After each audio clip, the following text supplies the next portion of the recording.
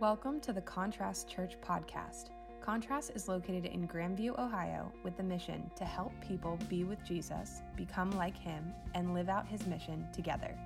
For more information on attending our meetings, our missional communities, or giving, visit contrast.church. Here we are. Wow, we made it. It's crazy.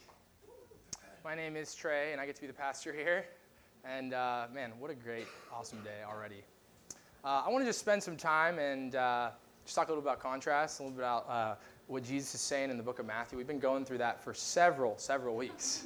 If you've been a part of us, you know it. We got a long ways to go, but we've been going through every verse. But whenever Sarah and I first thought about planning a church, and it was kind of a wild story, but the long story short, we packed up our entire life into a 6x12 cargo trailer towed by my Nissan Titan, and I was about this far from scraping the ground the entire time across the U.S. from Arizona. And I think that was when I knew we were going to plant a church, because the Lord did not blow out a tire or we lose any of our stuff. But we come to Columbus, and we just started, we met Mark and Jill, and we found out these guys seem pretty legit as far as we know. And you're laughing, you know. And we started driving around Columbus and just felt this burden. And to be here today is really special. And so I'm just really, really thankful. But as we get into it, I want to start off with kind of a peculiar question. But raise your hand if you've ever been to LA. You ever been to Los Angeles, LA? All right, so a good crew of you understand this. So I remember a couple years ago, my sister was travel nursing in LA, doing a stint there, and I thought, you know what, I really want to go out and see LA, right? I want to see some famous people. I want to go work out at that gym at the beach, right? I thought I'm probably swole enough for this, and then I thought I'd love to pay money for things that cost way more there than they do here. I thought that'd be a great experience, and so I remember flying in, and I you know, it's kind of that flat valley with all the skyscrapers, the downtown, and then there's kind of that mountains, and you fly in, and I remember like looking at out the plane window, and I was like, wow, this is just so beautiful. Like there's like a beautiful, just God-made fog over the city, right? I was like, this, you're laughing, you know where this is going. Show the photo, and so then I realized, oh, that's not fog. That's a thing called smog, which is close, but not God-made, man-made, and terrible for you. And the thing that's crazy about it is you see it and you're like, wow, that's wild. I'm about to like live in that. I'm about to breathe all that. But once you get into it, you don't notice, right? It's just like, this is life, right? And you start to become acclimated to it. And so what I want to talk about today, I want to use this illustration throughout the whole teaching, is that I think we're in a smog. And a lot of us have been in it for so long, and everyone else is in it, that we don't even really realize it. We don't realize the implications that it's doing on our life. And Jesus is very aware of that. We see times in Matthew where he is just the most delicate, compassionate human being we've ever met and seen. But then there's other times where he needs to be honest with us. And thank God that he's honest with us, because we need that sometimes. And it's funny, when I was preparing for this Sunday, I knew this is going to be a great Sunday. There's going to be people from all around coming and visiting, a lot of people for the first time. And I was feeling like, man, I don't know what we should talk about. And I just felt really convicted to just continue with what we're going through Matthew. You get a real glimpse of who we are and what we're about. And so this passage I'm really excited about. And so we're going to be in Matthew 10. If you have your Bibles, your hard copy, great, bonus points from me. If you got your phone, that'll do too. We also have some in the back. If you want to grab one, we do promote thievery here. You can steal a Bible. We're going to be in Matthew chapter 10. And I just want to give you just a quick cliff notes of what we've been working through, because it's kind of like when you open a book in the middle. If you haven't read any of it, you're just going to have a little bit of confusion of what's going on. And so we've been going through the book of Matthew. Matthew, written by one of the disciples of Jesus, tax collector. This guy knows the Jewish culture really well. He also knows the Roman subjugation and all the government that they were in charge of. So he's got a really cool perspective. He's writing to first century Jewish people who are trying to figure out, is this Jesus guy really who he says he is? Is he real? Is he the Messiah? And they had a bunch of prior books that they were reading and memorizing, trying to figure out if this guy was Jesus. So Matthew gives us this beautiful, just almost like a 360 vignette of who Jesus is. And what he's doing in Matthew, if you see we have 7 boxes. Can we go back to the Matthew slide? There's 7 boxes. There's kind of 7 parts to Matthew. We're in the 3rd part. And the 5 in the middle are like these main teaching blocks. He did that because it kind of replicated the 5 main books they had to know in Jewish school. And each of them is centered around this teaching that Jesus gives. And we're in this one where Jesus is basically taking what he calls the kingdom. If you've heard that phrase, the kingdom of God, Matthew loves it. And the kingdom is this beautiful place where God reigns, where his will and his power is done, and we see what God intends for us in eternity. But then you have our kingdoms, and unfortunately, they do not coincide. They're often at odds, and they conflict. And we know this if if you go back to the toddler room right now and you take a toy from one of those kids, you'll see what happens. They're not wanting to share, right? They want it. It's mine. And so we have this brokenness, this selfishness, and I don't need to go on about it, but we have our kingdom, we think it's better, and we build our own kingdom, and they're at odds. But what we see is Jesus is showing us tangibly this kingdom. And that's why when you read chapters before this, you see these radical things happen, right? Like he heals people of blindness, of being mute. He casts out demons. He stops the storm with a word, right? Like he just clearly has authority. But he's doing that because he's showing you the reality of his kingdom is not just physical, but it's spiritual. That if he just was to say, I'll save your sins, that's great. But if he can just heal you right in that spot, we can see the authority and the power that transcends not just the physical, but also the spiritual realm that we're in. And so Jesus has been doing that. And what is so crazy and what we're at in the crux of this story in this part of Matthew is that he is not intending to just continue to do that by himself, but he's crazy enough, I think, to let us be a part of it, which is wild. I don't know about you, but wow, what a mission, right? And you read the 12 guys that follow him, and these guys are just ordinary men, right? Like not your hard hitters, not your Jerrys of the world that go Bearcats, right? Like those guys probably barely even went to Jewish school when they could, and Jesus gathers them all up, and then they fight and they argue, and then he's like, "You guys are gonna build my church," and we have that same call today. It doesn't just end, right? And so what's so cool is that Jesus is I think so cool in including us in this, but there is this tension that we feel where life is hard. Following Jesus is really hard. If you're new and you've been following Jesus your whole life, you know that. If you're new and you've never followed Jesus ever, maybe you've just never been to church, or maybe you're just like, I don't know about it. I'm not going to lie to you, it's hard. But Jesus is not leaving us alone, and I actually believe that in the midst of adversity and persecution that you were made for a time like this. And I'm not just saying that because it's a launch Sunday on a church in an area that we want to love, but I really believe it, and I think that's what Jesus is getting to here. So chapter 10, verse 26, we're just going to journey through this together. It says in verse 26, "Do not be afraid of them, for nothing is hidden that will not be revealed, nothing is secret that will not be made known. What I say to you in the dark, tell in the light, and what is whispered in your ear, proclaim from the housetops." Now, Jesus is talking about, when he's talking about don't be afraid, last week we talked about when you sign up to follow Jesus, you are signing up for persecution. Now, the definition of persecution might look different for a lot of us. For the first few hundred years of the church, it was death by Roman government and torture. And now it's still death in a lot of countries. In fact, China is experiencing it's illegal to even have a Bible, and they're experiencing radical persecution. But for us, and it sounds crazy, but there's a lot of social persecution, right? Like we are more terrified of being called stupid or not having friends than we are about some of the other things that could happen. And so this social ostracization of us is just this reality that we deal with. I can't tell you how many people come up to me and we talk about what it means to share what you believe with people, and they're just so terrified. Like, well, what if they mad at me? What if they don't like what I have to say? Or what if I don't have the right words? Or what if it fractures our relationship? And these words that Jesus is giving us is like, look, I know that's going to happen. I'm not going to act like it's not, but I'm going to give you hope in the midst of that. Jesus is, in one of his teachings earlier in Matthew 5, he says this. He says, "You are the light of the world, a city located on a hill that cannot be hidden." People don't light a lamp and put it under a basket, but they put it on a lampstand. It gives light to all in the house. In the same way, let your light shine before people.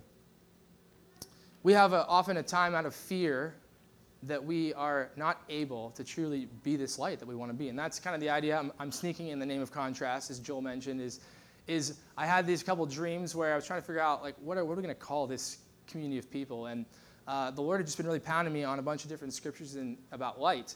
And I had this dream where there was just people walking down this alley, and it was almost like this just straight contrast of light on their face. And it was almost as if people were experiencing light, and from that, it radiates. It's almost contagious in a good way, and it infects the people around them. And I just thought, man, what if we could use the phrase, let's just be the light to people. Let's show Jesus in a way that people can't deny the light and how the darkness trembles. And so that's how it came to be.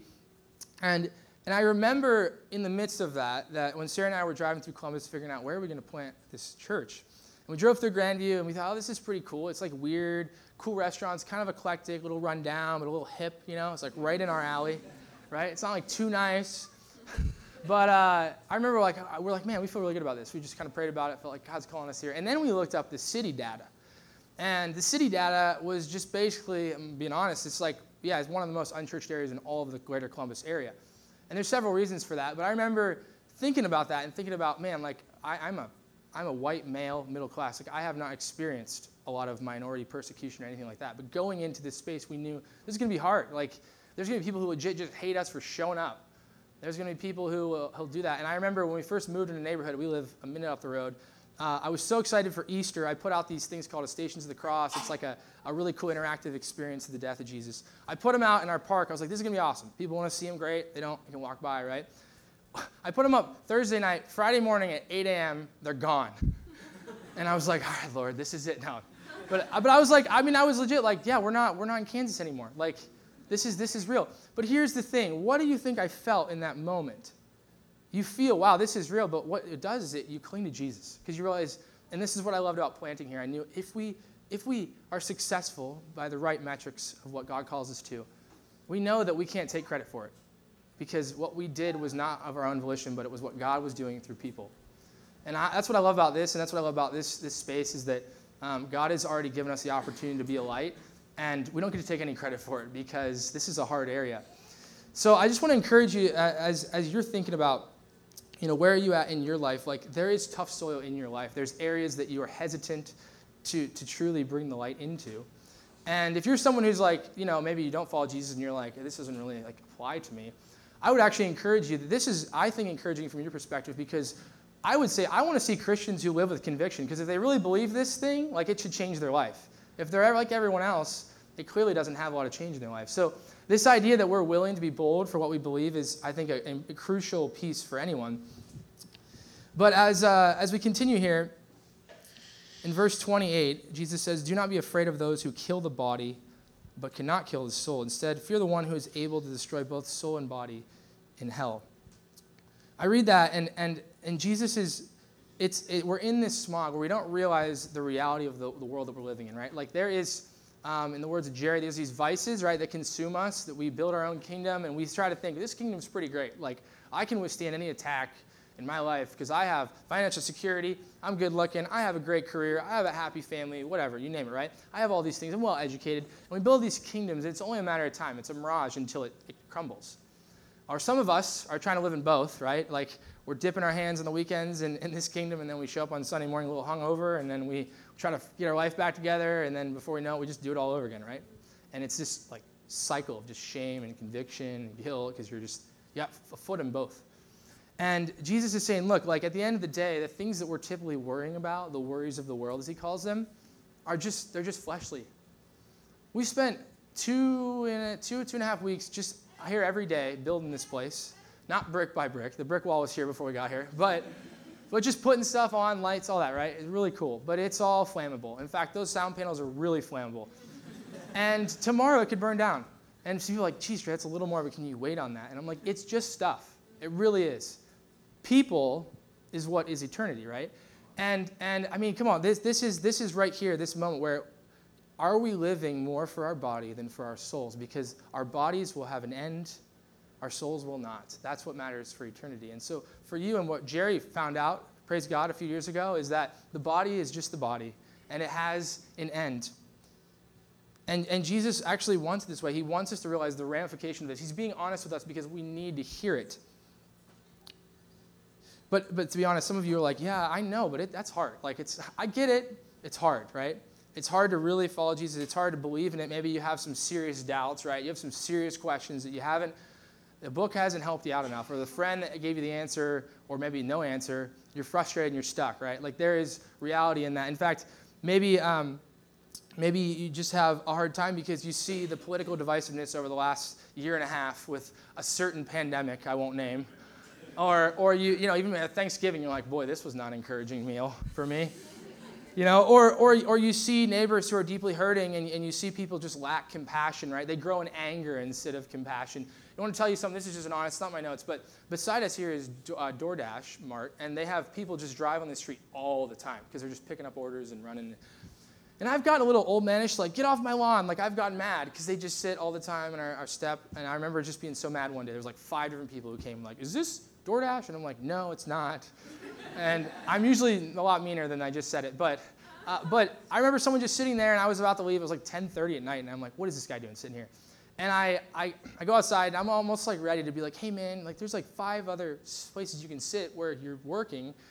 And I just start talking to him, and he's like, man, like my girlfriend and I, we just really been looking for a church.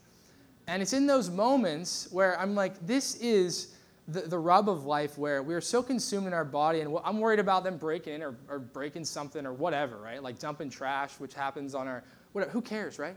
It's all body, not soul. We're here for soul. And you're here for soul. And so we gotta realize we're in a smog here. Let's just acknowledge it. It will slowly kill us. And so we have to do something about it. And Jesus is not, he's not worried about the body. He's worried about the soul. And the soul has eternal implications. But he says, look, this is a big deal. And you can be like, oh, that is a big deal. Eternity, wow, that's forever. But then he says in verse 29, aren't 2 sparrows sold for a penny? I don't know about today's inflation, if that is accurate, but aren't 2 sparrows sold for a very little amount of money? Yet not one of them will fall to the ground apart from your Father's will. Even all the hairs on your head are numbered, so don't be afraid. You're more valuable than many sparrows. Look, Jesus is like, if you ever play a sport, you're down in the first half, you go into the locker room, and the coach has got to like conjure up some Ted Lasso talk here, like, let's get this going, right? We're down. Like, Anderson, you got to start blocking. Like, come on, right? And you feel this excitement. Like, Jesus is saying, like, look, like, we're going to go into halftime. I know the end result. Like, we're winning. So let's go out there and let's act like we're going to win. Let's not be, I don't know how this is going to play out. Like, Jesus is claiming territory all around this area because people are being faithful to what he calls us to. And what's so cool about it, and we read this several weeks ago, is Jesus starts doing all this kingdom reality stuff, right? He starts revealing this kingdom to people, and they're like, wow, what is this? And then he leaves this bubble of the Jewish culture, which is kind of like the Christian bubble at the time, right? The overly, Christian bubble. And he takes a boat, I almost said like drove a boat, but he drove a boat across the lake, goes into Gentile Las Vegas heathen country. And in the middle of that, Satan tries to throw stuff at him, right? Tries to stop him, throws this huge storm. All the disciples think they're going to die, and Jesus is sleeping. And he just gets up and with a word stills the sea. And the devil has no chance. And then they get to the shore. What happens? These 2 guys come out from the cemetery, which I don't know if you have any friends that live in a cemetery, but that's not okay. And then in the other gospel, you hear, oh, these guys can't even be bound by chains, right? And I'm like, chains are pretty strong, right? And they come up to him, and they're just possessed by thousands of demons, and they shudder at the name of Jesus. And they beg him to not do what he wants to do with them. And this is the Jesus we follow. And so we live here in this area that I know is hard, there's persecution, whether it is legitimate, whether it is social, right? We're all insecure. We're afraid of people and what they think of us. Jesus is not shuddering, and he is not afraid. And when we leave this place, can we just live in that belief?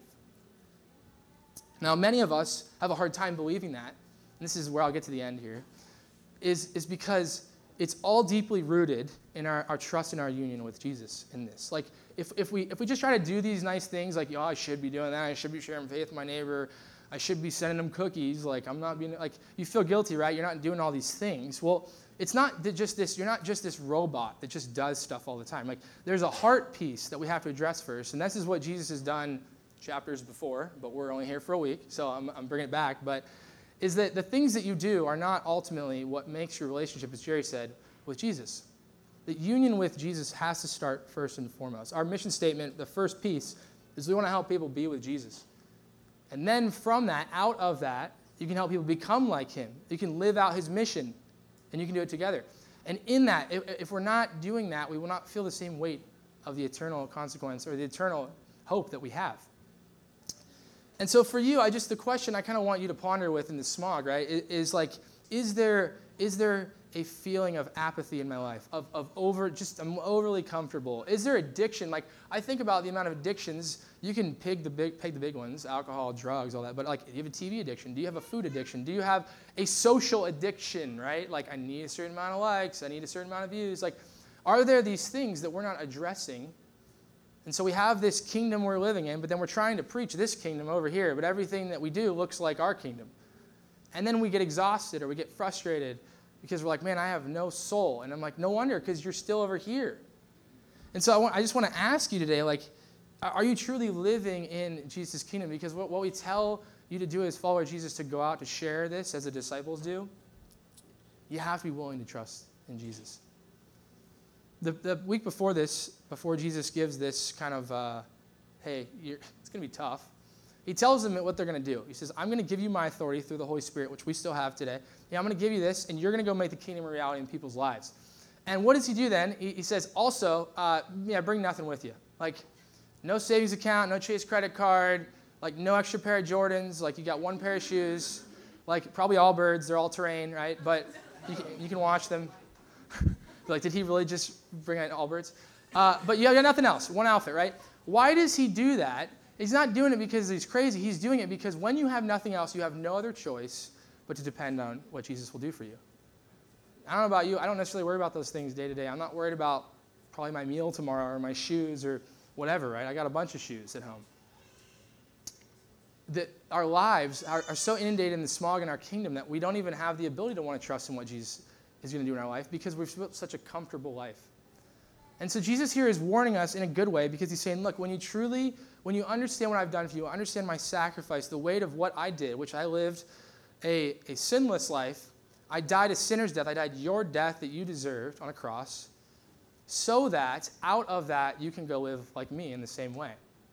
And so we try to serve, but if we don't have this heart of Christ, we are missing it. And so as I invite the band up to close, I just want to close this with this. This is what we do almost every Sunday. We offer what we call bread and cup. It's a piece of the communion experience, the last day Jesus is on earth. And the last two verses of this passage says, whoever then acknowledges me before people, I will acknowledge before my Father in heaven. But whoever denies me before people, I will deny him also before my Father in heaven. Bread and cup, which is this little thing, there's some in the back if you need one, is a reminder of the sacrifice Jesus made for us. It is his body, his blood that was shed for us. And the coolest thing about this entire gathering, like, if you love the music, great. You guys are awesome.